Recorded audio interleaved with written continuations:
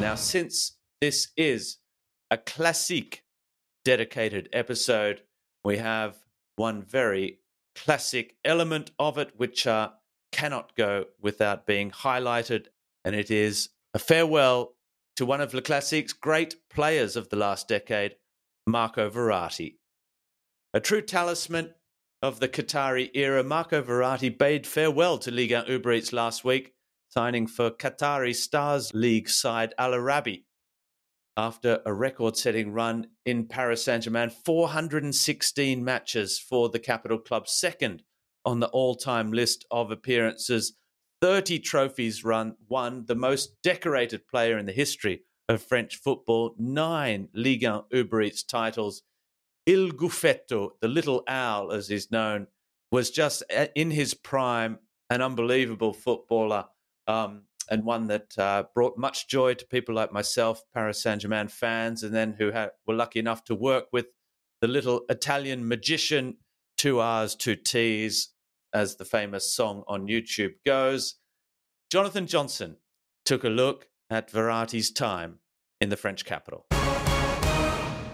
The 18th of July 2012 is a significant date in Paris Saint-Germain history.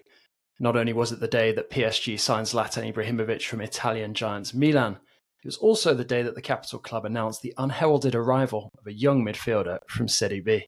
Few knew it at that moment, but Pescara's Marco Verratti would go on to become a key figure for PSG over the next decade before leaving a legacy to rival even that of the dominant Swede. Before Paris, Verratti played for his hometown club Pescara, and he helped the Delfini to Serie A promotion before the age of 20 under the leadership of cult coach Zdeněk Zeman. However, the pint-sized midfielder with the Velcro boot touch would not taste top-flight action in his native Italy, as he'd already caught the eye of Qatar-backed PSG, who were raiding Calcio talents. Beaten to the 2012 Ligue 1 title by Olivier Giroud-inspired Montpellier, Verratti was part of a major overhaul which included fellow Serie A imports Ibrahimovic, Thiago Silva and Ezekiel Lavezzi. Thiago Motta, Maxwell, Alex and Lucas Moura had been winter additions to Carlo Ancelotti's squad, which already featured Javier Pastore, Salvatore Sirigu, Jeremy Menez and Momo Sissoko. Former sporting director and player Leonardo later revealed that the Emir of Qatar himself played an important role in PSG's signing of Verratti, who was coveted by other top European sides at the time. Initially an alternative target to Luka Modric, the Italian midfield maestro would go on to become one of the longest-serving signings of the Qatari era. Verratti was arguably the French giant's best value-for-money signing in club history, and his success was unexpectedly immediate with the Azzurri star at home alongside Motta and Blaise Matuidi. The trio was so good, in fact, that many would argue that the capital club's failure to continue their utter domestic dominance stems from the moment that Verratti was left alone in the midfield. Matuidi had departed for Juventus and Motta had retired, yet Verratti remained the linchpin in the middle of the Parisian side. Over 11 years at Parc des Princes, Verratti would win 9 Ligue 1 titles, a record French top-flight haul, as well as 6 Coupe de France titles, another record, albeit one shared with Marquinhos. On top of that, Verratti added 6 more Coupe de la Ligue and 9 Trophée des Champions titles to his silverware cabinet as part of a total haul of 30 trophies in Rouge et Bleu. He was also part of the PSG teams which reached the Champions League final and semi-finals.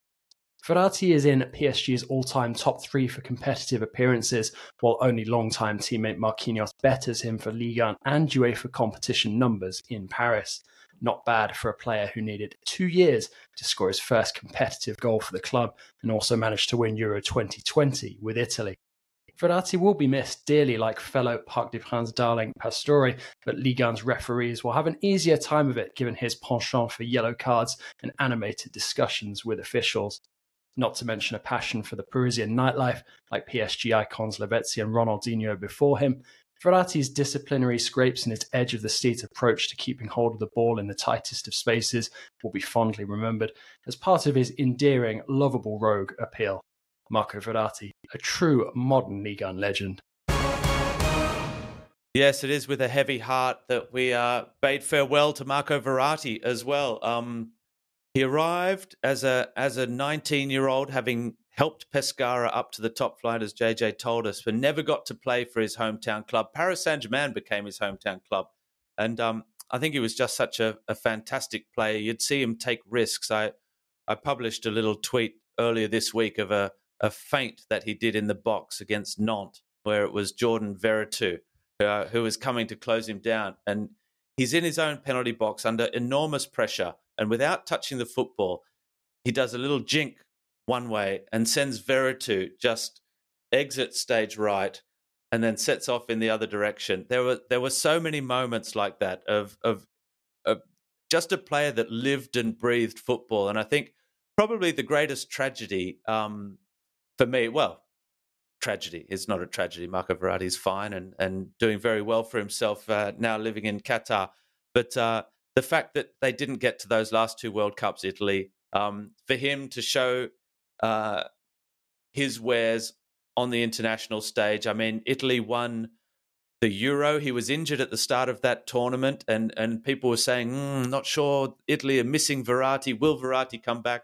As soon as he was fit, Mancini had him in the side. He was key to that team's run all the way to the final and to ultimately winning. And I was so happy for Marco Verratti to be crowned a European champion, given that they've missed out on two of the World Cups when he's been 26 and 30 or 25 and 29 years of age, one of the best midfielders in the world at his absolute prime, not even going to the World Cup. So I'm happy that he won the Euro. I think his career could have been so much more, but in his prime, an incredible footballer to watch. JJ.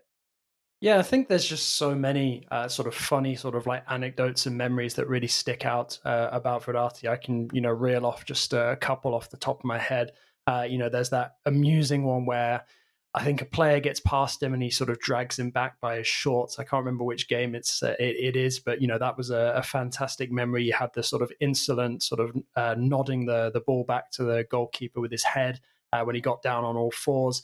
Also, I remember very early on in his time with PSG, a blazing row, and I think it was Evian with Carlo Ancelotti, where it kind of summed up everything you sort of love and hate about Marco Verratti at the same time, how brilliant he can be and how frustrating he could be when he talked himself into trouble as well. But I think that was also part of his appeal. If you weren't watching Marco Verratti for what he was going to do on the football pitch, you were definitely tuning into PSG games to see what minute he got booked in.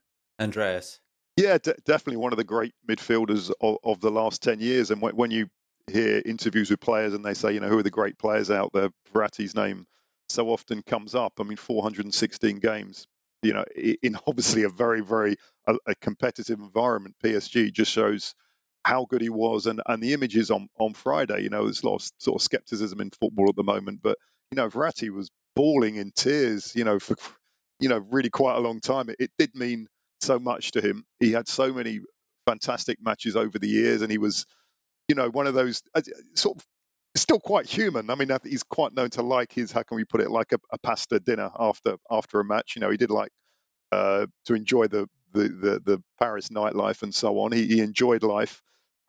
Fantastic career, as you've said. I think the most successful player in terms of trophies, but it was sort of tinged with some regrets. And I think of that 2020 Champions League final when there was a lot of debate, will he be fit, will he wouldn't be fit? And he came on, I think, midway through the second half and clearly was not fit. And that was a real shame because it would have been great to see him play 90 minutes in a Champions League final. But let's not take anything away from a fantastic career. And it's so rare we see one player, a great player, at one club for so long. Yeah, absolutely. And look, I was lucky enough to spend a bit of time with Marco over the seasons as well. I'll just say one little anecdote, which I remember very well because it's when I finally got my hands on a match-worn jersey of his. We were on pre-season tour in the US, and it was the yellow away strip that the team had just played in. And we were in the dressing room doing interviews, and Marco was just getting changed, and he left his two jerseys there, and I made eye contact and pointed to the jersey, and he said, "Come here, come here." And I said, "Yeah, can I get one of your jerseys?" And he said, "No interviews until Christmas," because my job was to interview the players and try and get them. And it's true that he was just pure football. He didn't necessarily like having to front up to PSG TV and do the feature interviews every couple of weeks. So he said, "I'll give you the shirt, but no interviews till Christmas." And of course, I never told PSG this at the time, But I agreed and never asked to have Marco Verratti until Christmas. And then when I asked him, I think it was the first in January, we got him in for the interview, and he didn't want to do it even then, even though he'd basically been given a free pass for the first 6 months of the season.